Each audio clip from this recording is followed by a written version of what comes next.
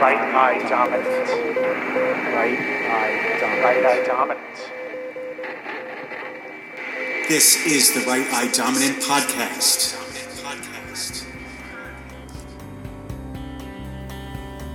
Hello, everyone. Welcome back to the Right Eye Dominant Podcast. I'm your host, Nick Toro Jr. Thanks for joining me. Today's episode, I want to talk about discoveries and rediscoveries in the history of photography. And I want to focus on 4 particular projects. I'll be discussing the work of photographer Vivian Maier, the photographs of French photographer Eugene Atget, a great project that was discovered that's known as the Mexican Suitcase, and then finally the mysterious portrait photographer in small town Arkansas who's known by the name Dis Farmer. So here we go. Let's take a little trip of discovery. The first photographer that I'm going to talk about today is a name that you may recognize even if you're not deeply interested in photography. Her name is Vivian Maier. She was a photographer who lived in the Chicago area in the mid-20th century. She spent most of her life creating photography and also home movies and films. And she did all of this not as her main source of income. She wasn't known in art circles or in photography circles. She was actually, for a good part of her life, she was a nanny or a maid who was hired by different families. But she photographed on a daily basis, and when she died, all of her images, her negatives, were left in a storage unit that someone just happened to buy at auction. And this person later discovered that they had inadvertently stumbled upon a treasure trove of really wonderful photography. There is a great documentary that I would recommend watching about Vivian Maier. It's called Finding Vivian Maier, and it goes into depth in the whole process of how these images were discovered and then how they were preserved and then shared with the public.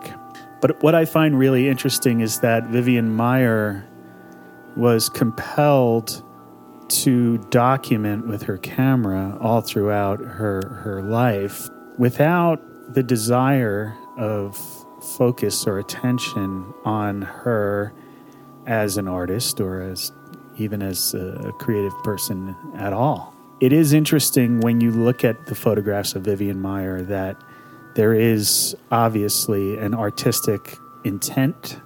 You can see the photographer's eye was well trained, compositionally, subject matter. Vivian Maier's photographs many of them are outstanding images. And I'm reminded of the fact that she was creating in a time when, first of all, using cameras on the streets to document was not a common occurrence. Not like today where everyone's carrying a camera. There were also clearly no social media outlets or anything that Vivian Maier would be sharing her work on a regular basis to a larger audience. And I find that point is really interesting because she wasn't driven, it doesn't seem, by any ego at all. This was deeper motivation to create images. Lastly, I just think it's amazing that this treasure trove of film and prints and imagery was left to be really discarded or forgotten about, and had it not been discovered at an auction of storage spaces, that the world would have been deprived of seeing this vast, beautiful body of work. And I think that, above it all, is a testament to the power of shooting photographs on film that do have some permanence, and maybe a lesson for those of us today who are shooting predominantly digital images, I would guess that years from now, if somebody discovers a hard drive in a storage space, they may not even have the technology to explore what's on that hard drive, nor would they have perhaps the patience to go through folders and files to discover that there are actual photographs on that hard drive to be discovered, and then to spend time going through them to see if they possess any value as either artistic creations or documents of a specific time or place. So those are some general thoughts about the work of Vivian Maier. The next photographer that I'd like to talk about is a Parisian photographer from the early 20th century by the name of Eugene Auger, and I'll spell that for you non-Francophiles. It's A-T-G-E-T, Eugene Auger. Auger was a photographer who was active in the late 1800s, turn of the century into the 1900s. And Auger wandered around mostly the streets of Paris with an oversized camera. Today we would call a view camera, a box camera that sat on a tripod and captured larger negatives than a standard handheld camera, which came much later. And Auger documented the architecture of a changing turn-of-the-century Paris. He also documented, to some extent, the people on the streets of Paris, which I find quite interesting, especially considering if he was shooting with a larger format camera, that moving subject matters might be a bit more of a technical challenge. However, what's really fascinating about Auger, in some ways similar to Vivian Maier, is that he was a self-appointed documentarian wandering the streets on his own, directing himself to take photographs of whatever it was that he wanted to photograph, without assignments or without expectation that other people would see these photos or that they would be on display or bought or sold. And Auger, in a lot of ways, wasn't as an obscure a figure as Vivian Maier. He was actually known to artistic circles in Paris. His work was familiar to the surrealists and Dadaists that were working in Paris in the early 20th century. And Man Ray, the famous artist, was actually a supporter of Auger's work and actually did share it and published it. But even when the work was getting attention, Auger did not want the attention. He actually asked Man Ray not to attach his name to the work if he did share and publish it. How do we know about Auger at all today? Mostly because of the fact that an American photographer by the name of Bernice Abbott purchased a large amount of Auger's negatives and remaining prints that were available after Auger passed away. There was a large amount of work that was purchased by the French government, but everything else went to Bernice Abbott. And it was through Abbott that attention in America and in the art world, and then eventually more worldwide attention for Auger's work, sprung out of the fact that Abbott had this body of work and shared it, and eventually sold that collection to the Museum of Modern Art in the 1960s. The Museum of Modern Art is probably most responsible for the high regard that Auger's work is held in today. They produced a series of exhibits and a really amazing collection of photo books of Auger's work. What I really appreciate the most about being able to see this work is the fact that it was, again, saved from obscurity thanks to Bernice Abbott and others, but also that we really have a look at what life was like in the early 20th century, the turn of the century, in Paris, as Paris, an ever-evolving city, was changing. And beyond that, there's an elegance to Auger's photographs.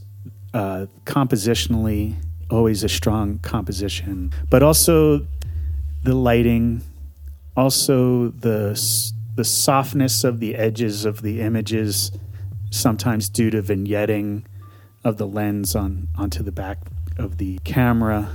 It really does feel like taking a little trip through a dream world of the past when looking at the work of the great Eugene Auger. The next project that I would like to discuss is known in the photographic world as the Mexican suitcase. And the reason why it's called this is that in December of 2007, there was a suitcase discovered in Mexico City that contained rolls of film that were shot during the Spanish Civil War by three noted photographers, one named Robert Capa, who many of you may have heard his name before, a very famous war photographer. Also, Gerda Taro, who's an underappreciated female war photographer. And also David Seymour, who went by the name of Chim. The film had to be smuggled out of Spain. The conditions during the Spanish Civil War were so precarious that the photographers really were challenged to get their work safely out to the world. These particular rolls were all compiled into a suitcase, and if you Google the Mexican suitcase, you'll see an image of the actual suitcase, and it contains a sort of a gridded, sectioned case with rolls of film just rolled up and stuffed into it, and it's just that object alone. I could only imagine what it was like for the first person who opened up that case and realized what they had discovered. The case eventually did make its way to Mexico, hence the name. And then when it was discovered who actually had produced the work and where it was from, this work was then heralded as sort of the most innovative and passionate coverage of the Spanish Civil War. The film then went on to be scanned and printed. Contact sheets were made from the negatives, and the images made their way around the world as an exhibit at many well-known museums and galleries around the world. And I was lucky enough to see it myself in person at the International Center of Photography in New York City in 2010. And what I find amazing about this work is that here we have photographers who were working to document a war. All three photographers whose work is featured in the Mexican suitcase ended up dying doing their work. Gerda Taro actually was killed during the Spanish Civil War. Capa was killed during the First Indochina War in 1954. And David Seymour, also known as Chim, he died during a gunfire exchange as part of the Suez Canal crisis in 1956. So all three of these artists gave their lives for the work that they performed, and we as an audience, as viewers, are much richer because of their bravery and because of their sacrifice. And also thanks to the fact that these rolls of film were smuggled out of a war zone and years later made its way to the public view. So the last photographer that I'd like to talk about on today's episode is a curious story. His name is Mike Disfarmer, Disfarmer. He was a small-town photographer in Arkansas. He opened a small photo studio. He produced what he called penny portraits.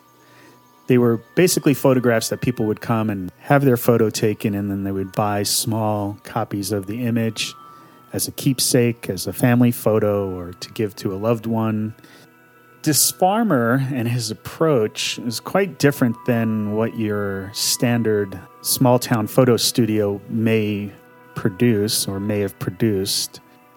If you look at the work of Disfarmer, you'll notice that there's an unsettling quality to a lot of the photographs. He was known to have an approach with his subjects where there was very little vocal exchange. It wasn't a smiley, happy, cheerful environment for the subjects.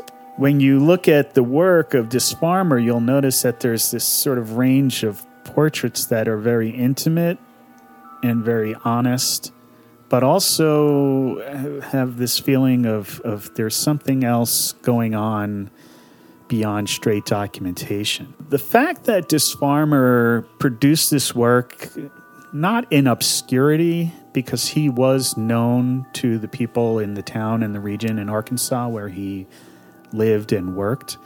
And he did have a little bit of a reputation as being a little bit of an oddball. In fact, even his name, Disfarmer, isn't his real name. He changed it to distance himself from his family farming sort of history and roots.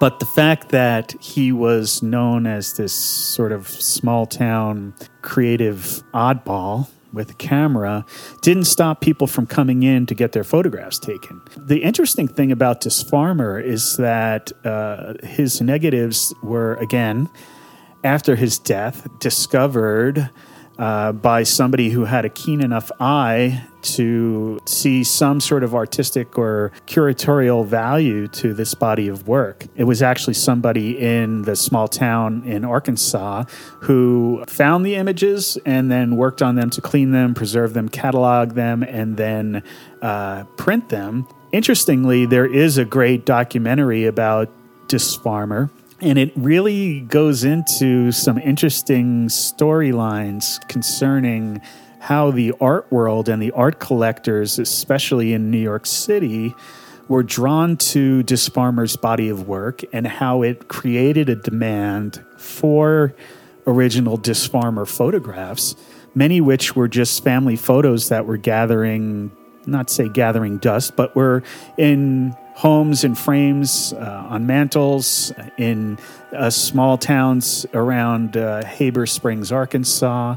And the attention from the art world and the prices for original Disfarmer photographs created this bit of a buying frenzy. And it's an interesting study of how art value is disconnected in a lot of ways from reality, and that the art world and the collectors were so hungry for original Disfarmer photographs that it became quite a source of income for a lot of people who really just were seeing these images as family photos of earlier generations and not collectibles or anything of artistic value.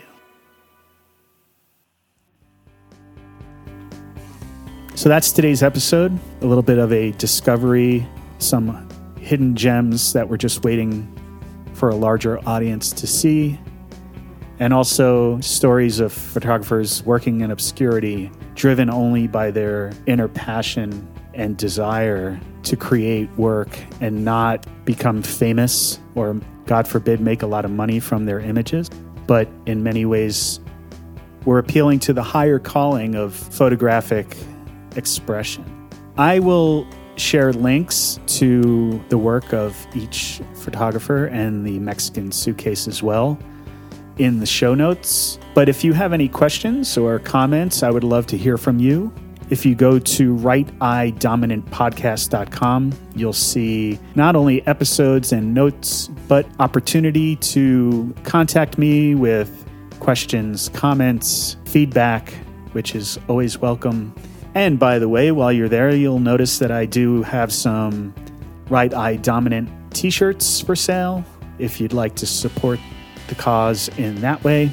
Or if you could, go to your platform of choice and leave me a review. Stars or a written review on the Apple Podcast site is particularly important. It will help me reach a wider audience. That's it for today. Thank you for listening. Again, this is the Right Eye Dominant Podcast. I am your host, Nick Toro Jr. Until next time, stay well. Today's episode has been a production of RightEyeDominant.art. The music for today's episode is courtesy of The Connet Project, Yazar, and The White Plains. 1, 2, 3, 4, 5, 6, 7, 8, 9, 0.